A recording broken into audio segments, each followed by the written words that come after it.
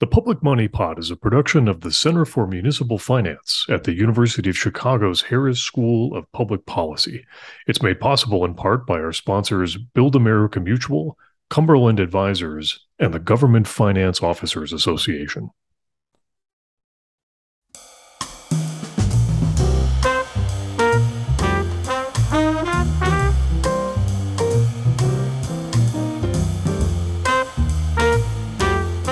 State and local governments spend about $4 trillion each year. That's trillion with a T.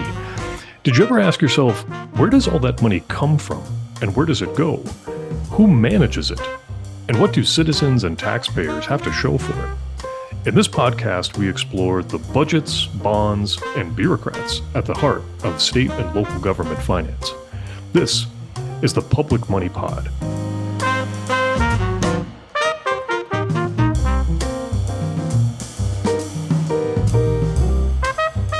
Well, welcome back to the Public Money Pod. I'm Justin Marlowe, joined as always by caretaker of chickens, extractor of cider, and bona fide state and local fiscal policy wonk, Liz Farmer. Liz, welcome back.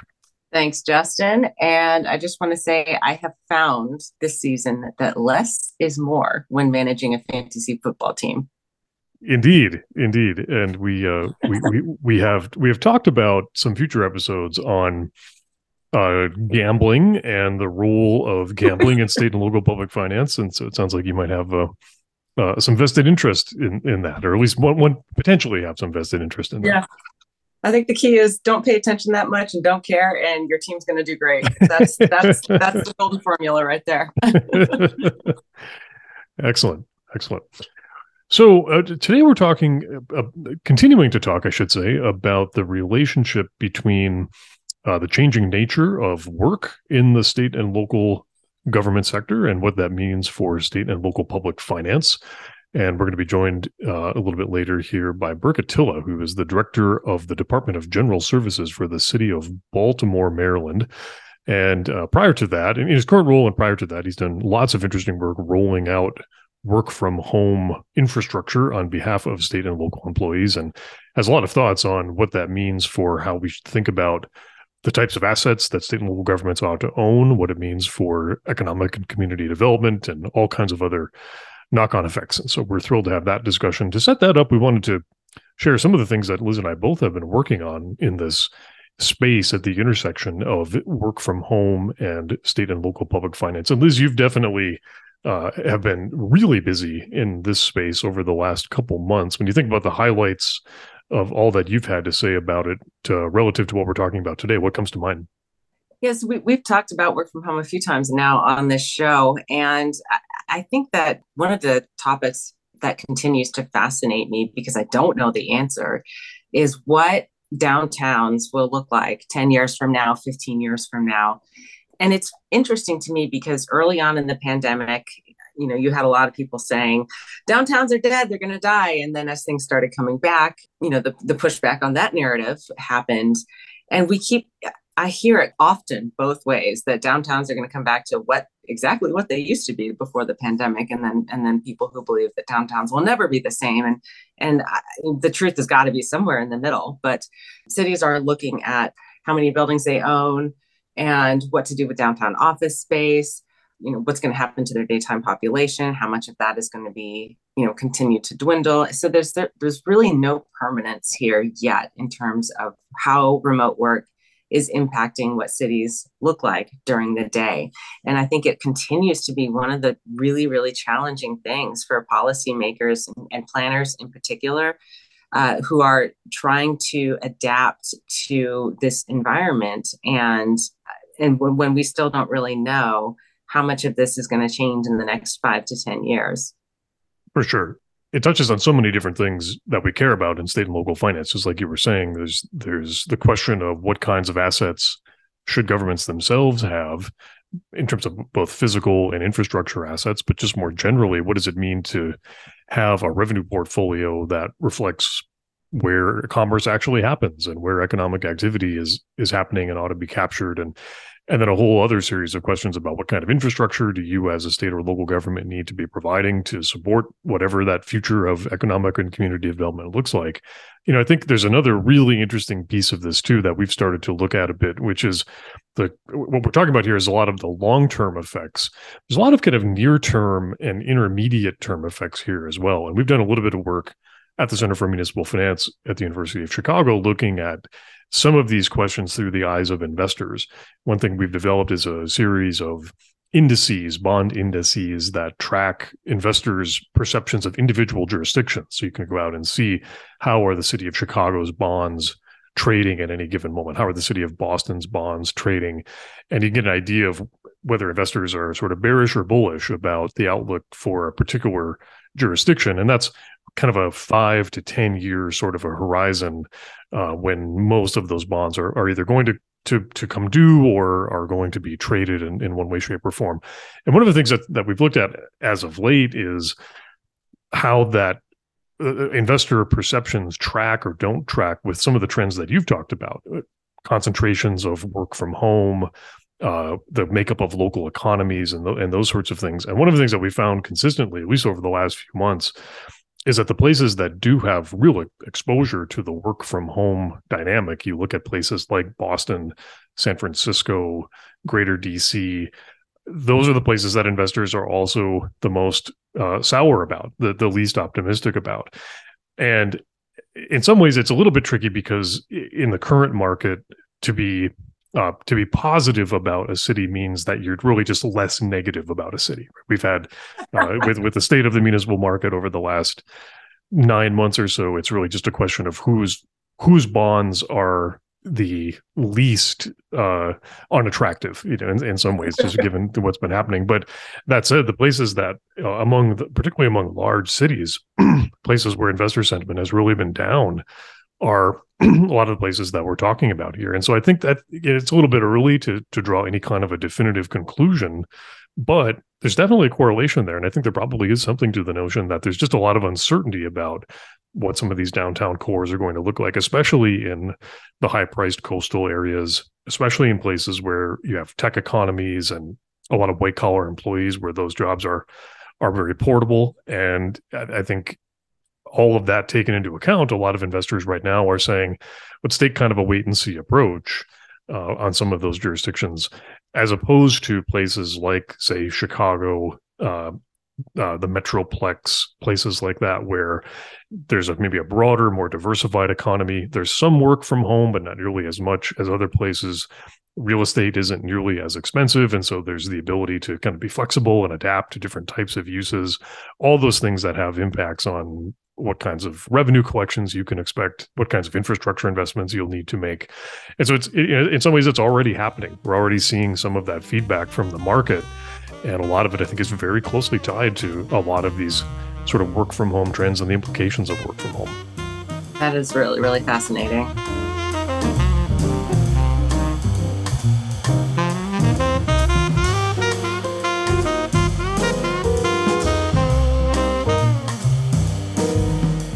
Well, we are pleased to welcome to the Public Money Pod Berke Attila, who is the director of the Department of General Services for the City of Baltimore.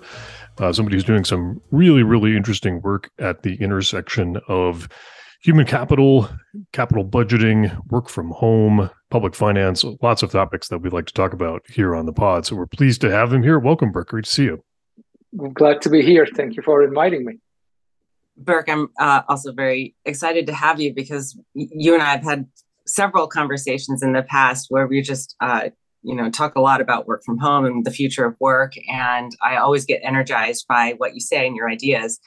And I want to rewind a little bit because when we first met, you were the HR director for Montgomery County, and now you're back in Baltimore.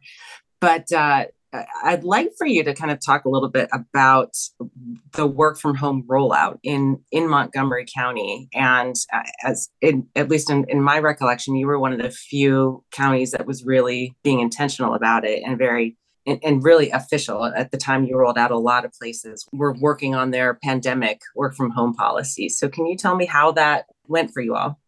Of course. Well, it was an interesting surprise for me to deal with COVID, within the 6 months of my appointment as the director of HR for Montgomery County, COVID welcomed us.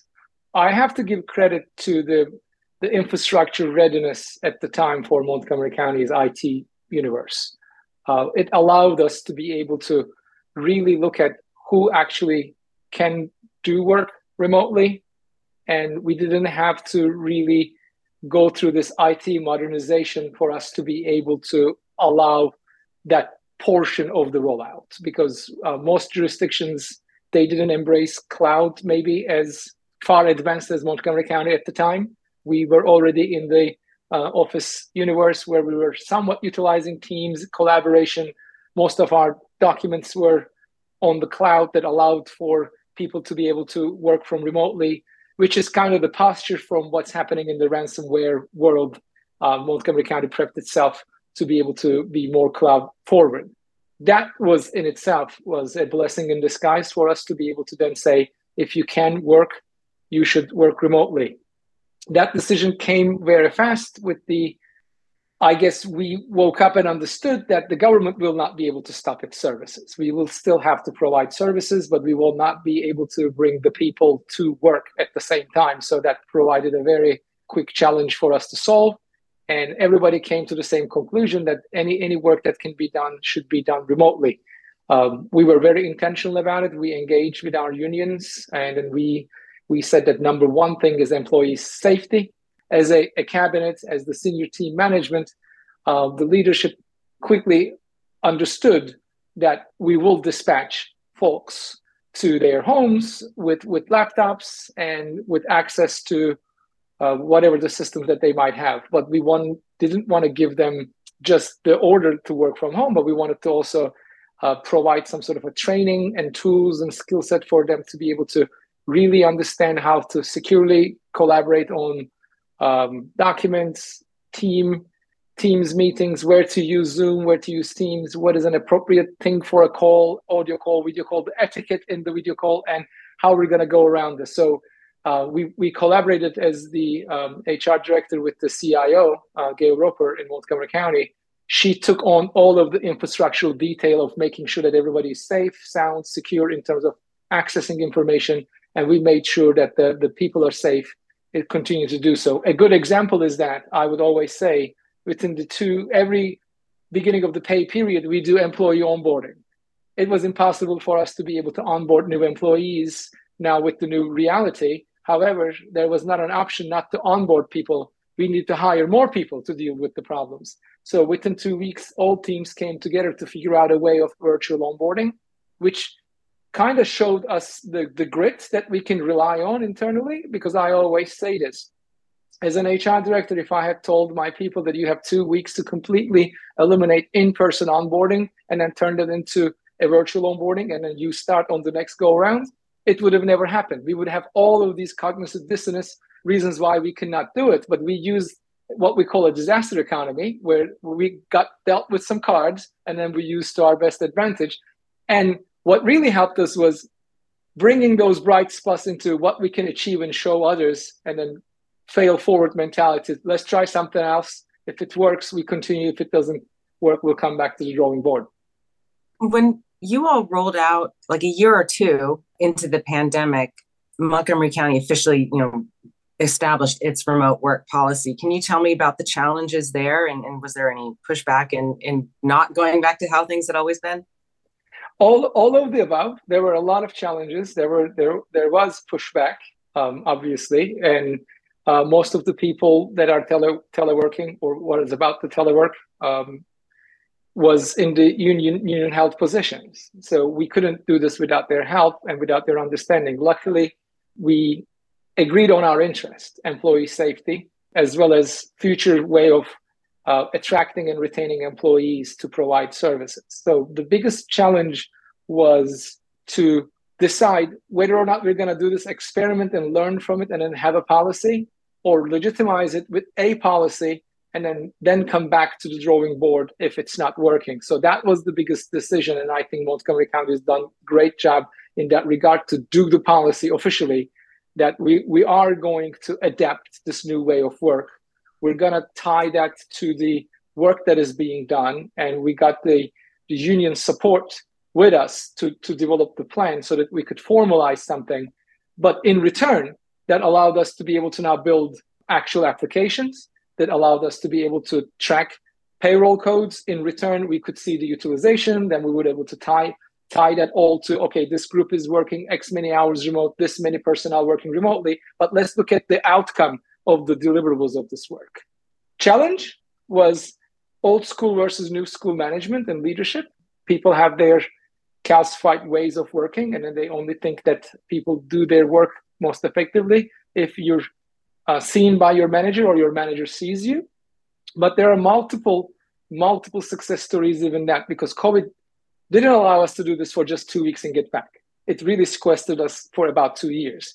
So I have seen many people that might consider it as old school mentality that I need to see my employees to work with. In a year, they're just like, oh my God, I am doing much better. So I am now have changed my opinion as to how this is going to roll out. And the law department was one of the very early examples. They tracked their data. They were first, I need that serendipitous relationship with my litigation people, solicitors. I need to see them. I need to ask about them. But they couldn't do it.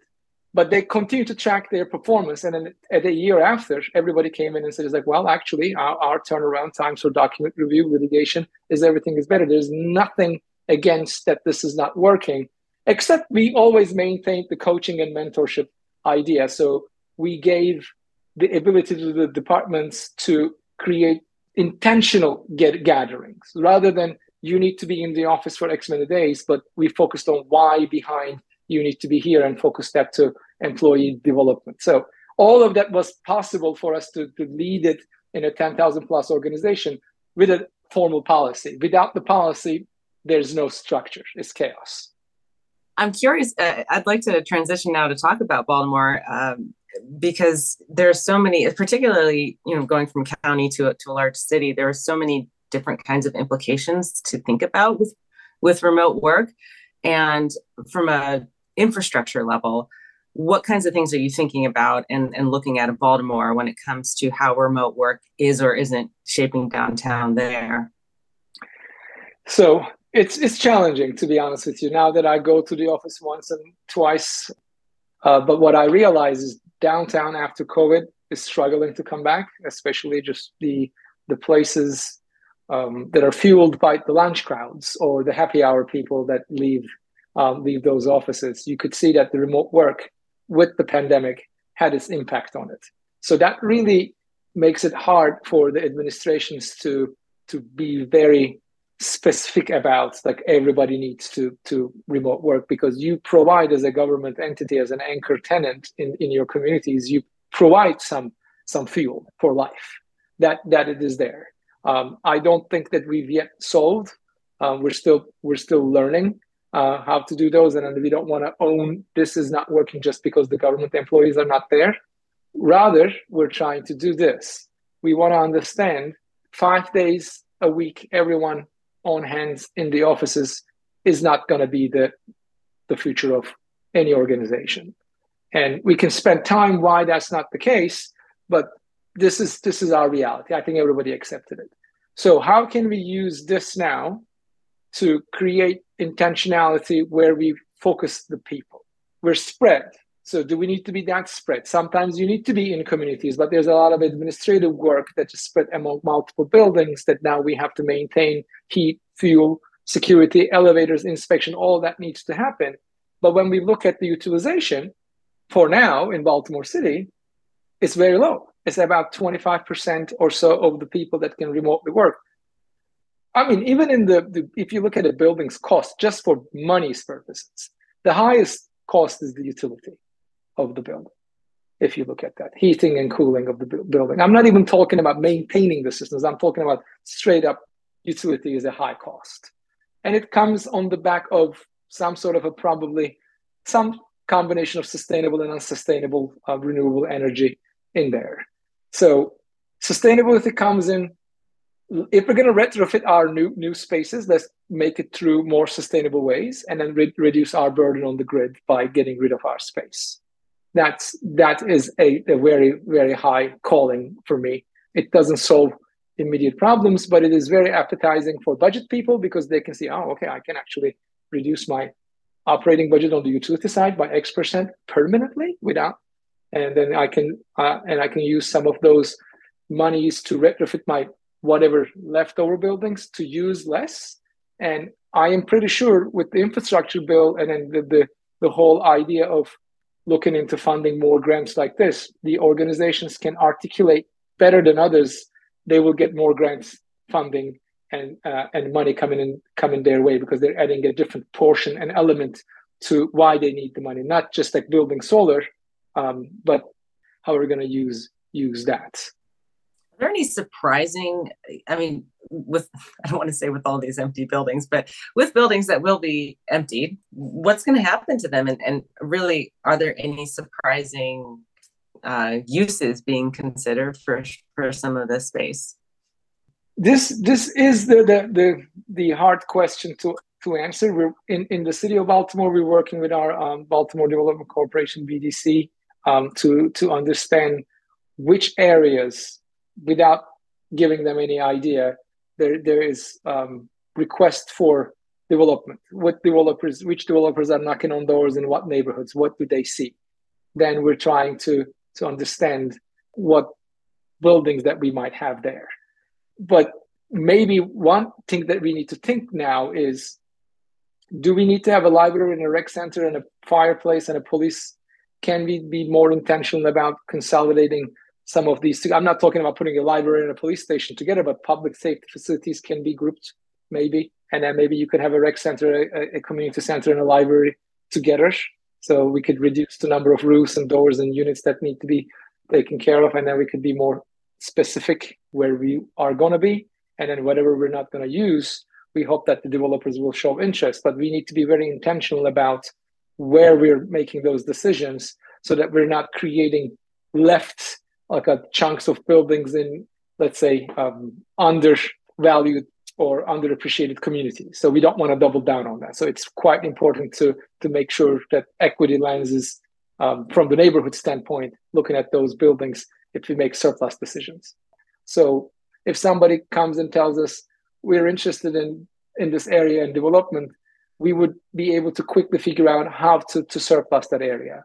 We're going to move these people into this place. We're going to pay the private lease. We don't want to do the work when it comes up because the opportunity is going to pass. So we want to start that work around understanding what's our portfolio, the conditions of the portfolio, where it might be an interest, where it might be underfunding, and then have a cataloging, almost like an approaching in terms of an asset management. Then we could make capital decisions over 6 years. Okay, we're not gonna make this building a brand new building. We're just going to maintain it because if somebody buys it, they're probably going to knock it down for a different use. Or we want to maintain at least a little bit value because there is historical things attached to this building, so they're not going to be able to redevelop it. So there's value in us keeping the building at certain condition because that would increase the price. But if you're going to knock it down, you don't care how good the roof is as a developer. So those are the things that we also trying to understand. Let's say we want to get rid of an old courthouse. Can that be rebuilt? Probably not. So that you have to have a different approach to a surplus school where it can be knocked down and build a new mall. So if you don't start cataloging the conditions, the proper zoning, the uses, what kind of interest might be out there now, you're going to be overwhelmed when the time comes and everybody looking at DGS and everybody else to give answers. So that's what we see that our next level of work is going to be in that space. And then we're trying to align ourselves to be ready so that we can be lucky when the time comes. Can you envision going even beyond that? We're talking here about buildings in particular as a slice of the infrastructure that you all are maintaining. We think about the future of work, not just for Baltimore City employees, but just for people generally in the region. Can you envision any other kinds of infrastructure that you might be thinking differently about how you're maintaining, whether you own it at all? Because it seems to touch on so much of what we do in capital budgeting writ large, not just government-owned buildings, but all of our infrastructure. This is a big question about should you own or lease, right?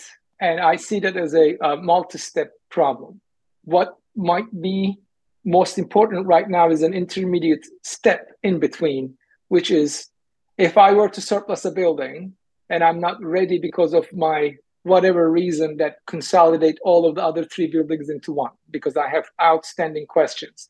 Do I wait until surplusing and scaling down until I have all of the answers? Or do I reconsider my position to go to leased space in the downtown area where we might fill up some of those much needed vacancies in the office buildings while I give myself a break from the maintenance cost and then the capital obligation of that building, and not the burden to build something first to move them in.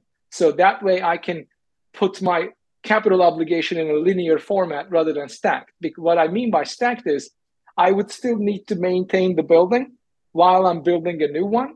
That means I might need to do twice the capital because I still need to do the capital work that you're in while I'm building a new one. That might be a burden on my borrowing authority, might impact my actual bond rating, whereas leasing cost is an operating item, may not go against it. So not to get too technical in the finance terms, it really allows us to be able to get out of this building, reconsider your space needs so that when we go to a public place or a private lease or maybe a space that we freed up for you, we put that lens. Do you need this much space? You are a people of 3. Do you need 3 offices? Can you get by 1 if you rotate it?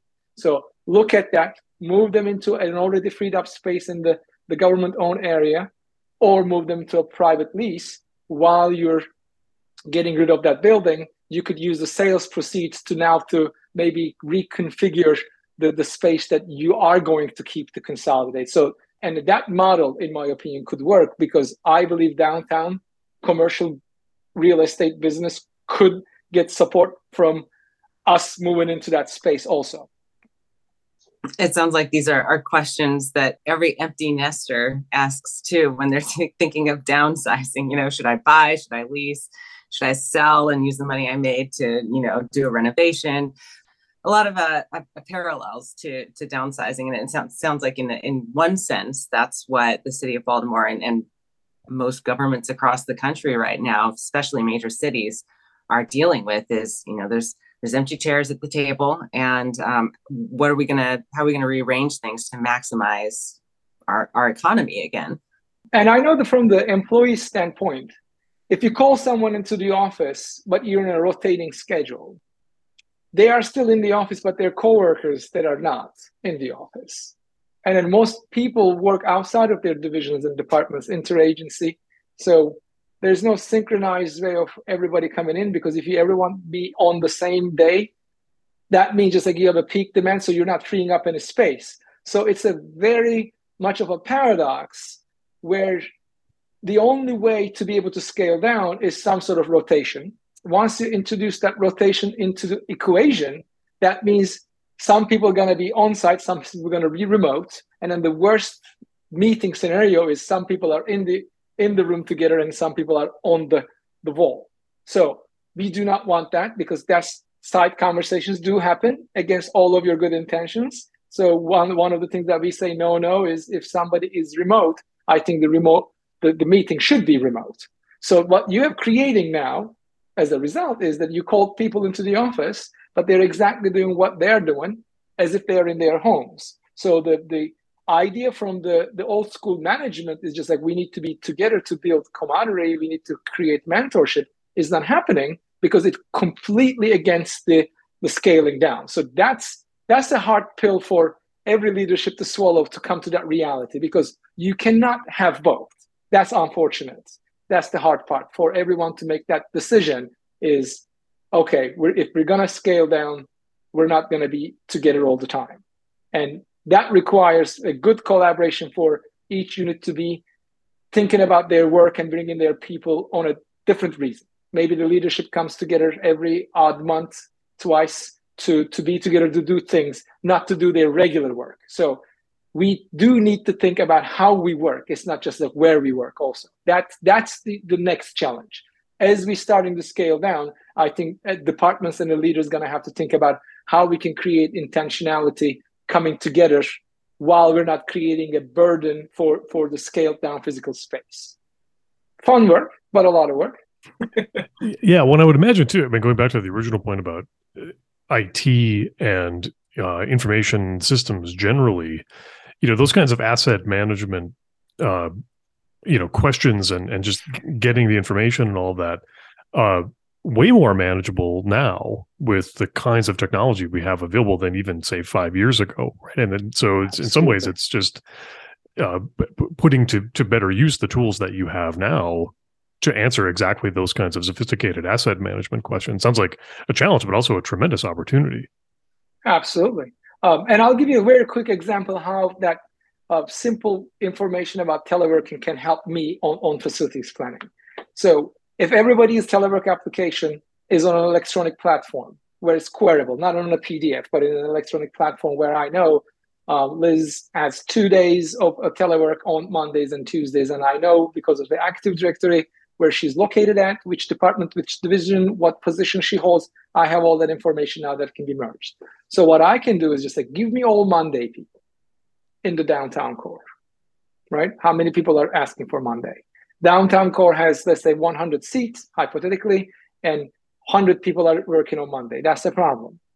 Like, why is that? We can ask that question. Then we can go to the payroll and then ask them to just like submit every time they telework, not only reserve in the system an actual office space that we would know that what's the utilization of reserving, but some people may not reserve it, but I know that they would at least put their time card code teleworking. So now I can see of all the people who have telework applications, how many of them actually working, how many days, whatnot, by building, by unit. So I can click those reports really quickly, and then you see a utilization. That's an objective utilization over the last 2 to 3 years, right? Okay, like in this building, pick a building, City Hall. How many people have telework applications? 1,000 people. There's 3,000 seats there. So 1/3 is teleworking. How many days they're in the office? Once a day. So how can we rotate them? What does that mean? So all of that data now is available to us to just like run modeling scenarios, answer questions, look at the things that we didn't think about. So if somebody's starting their journey, I would tell them, don't miss that opportunity. Take the time to create yourself a platform where you can query your teleworking personnel and gather all that information. You might not think that is valuable right now, but in 2 months it will be. So don't miss that critical step. Very interesting. Yeah, that's super interesting. Well, thank you very, very much to Berke Attila for sharing some excellent thoughts. We appreciate you taking the time to join us here on the Public Money Pod. Thank you so much again for having me here. I'm very glad to be able to share what I've learned and what I'm planning to do with our listeners. And I hope that they learn something, or maybe I've provoked an idea in their journey for future of work and teleworking. I'm sure you have.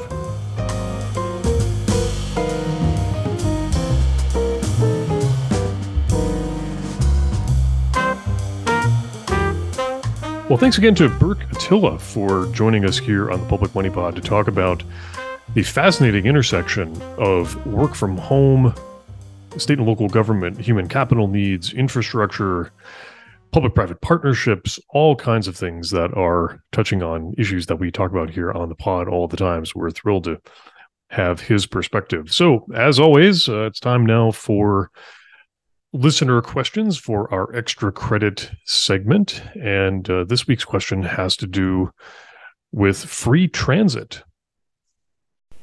Hello, this is Alex from Chicago, big fan of the Public Money Pod. My question is about public transportation and why more state and local governments do not pay for free public transportation for their citizens. Thanks so much. Well, that is an excellent question, and kind of an obvious one when you stop to think about it. I think it fits in really nicely with a lot of what we've talked about here today with respect to getting people to come back downtown and making it easier for folks who, when they need to travel, and maybe giving people reasons to travel to places that they might not otherwise travel. And it would seem that making it free to get on a train or a bus or a streetcar would be a good way to do that. Liz, thoughts initially on free public transit? Yeah, this is something I've touched on in my writing about remote work and pandemic and cities. And it is certainly something that more places are talking about and in some cases implementing during and post pandemic. And largely because the pandemic showed us how much of an equity issue this is. The folks that could not work remotely, that had to show up for work, a lot of them did take public transit, and a lot of them were part of vulnerable populations that were more likely to have adverse impacts if they got sick. And so this idea of transit as a public service really started becoming elevated. And there are some places that do offer free transit. The Kansas City is one. It's on some like city buses. They offer free transit, and also the new-ish Kansas City streetcar. It's like a 2-mile track that goes to the heart of downtown. That is also free to ride. That was a policy decision made before the pandemic. I know that some places have looked to that to try to kind of copy that example.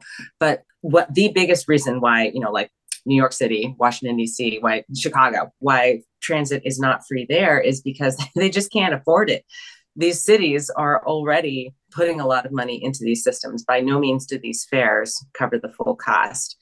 And so to take away that fare revenue in the hopes of that ridership would increase and transit would become a major public service, it's a really big gamble that a lot of major cities can't afford to take.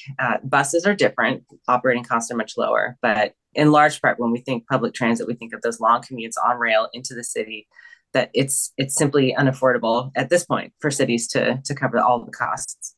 Yeah, excellent points. And it does raise kind of that much bigger question then of the overall, what we might call kind of operating paradigm of public transit. Historically, which has been to move people within a region, particularly if you're commuting to downtown from an outlying neighborhood or from the suburbs, or to get to major shopping districts or other retail core or entertainment core areas from wherever it might be, to try to discourage people from driving downtown, for instance.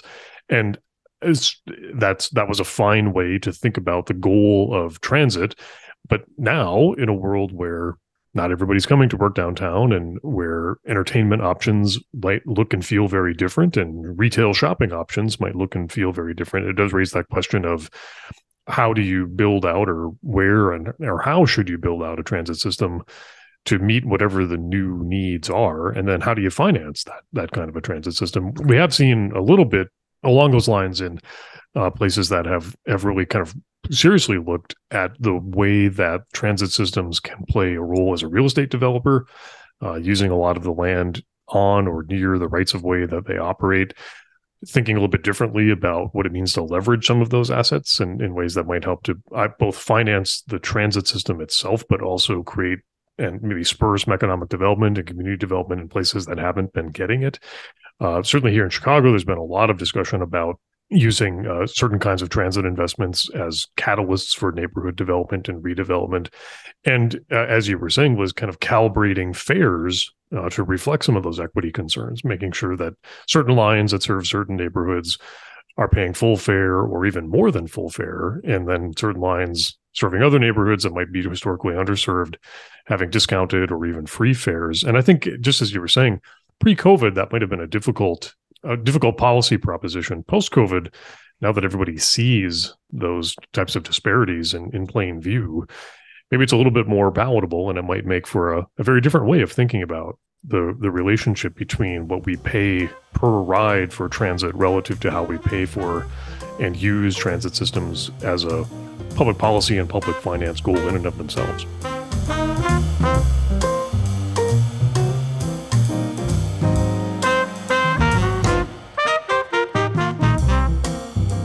The Public Money Pod is a production of the Center for Municipal Finance at the University of Chicago's Harris School of Public Policy, and is made possible in part by our sponsors Build America Mutual, Cumberland Advisors, and the Government Finance Officers Association.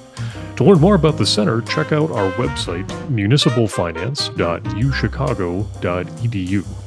If you'd like to ask a question for our extra credit segment, send a voice memo to publicmoneypod@uchicago.edu. To see more of Liz Farmer's work, visit her website, farmersfieldonline.com, and her Substack, which is substack.lizfarmer.com. And you can also find her at Twitter at lizfarmertweets. And thanks, as always, to our esteemed producer, Eric Gaber. If you like the podcast, be sure to follow us, drop a review, and tell your network. That's all for now. We'll catch you next time.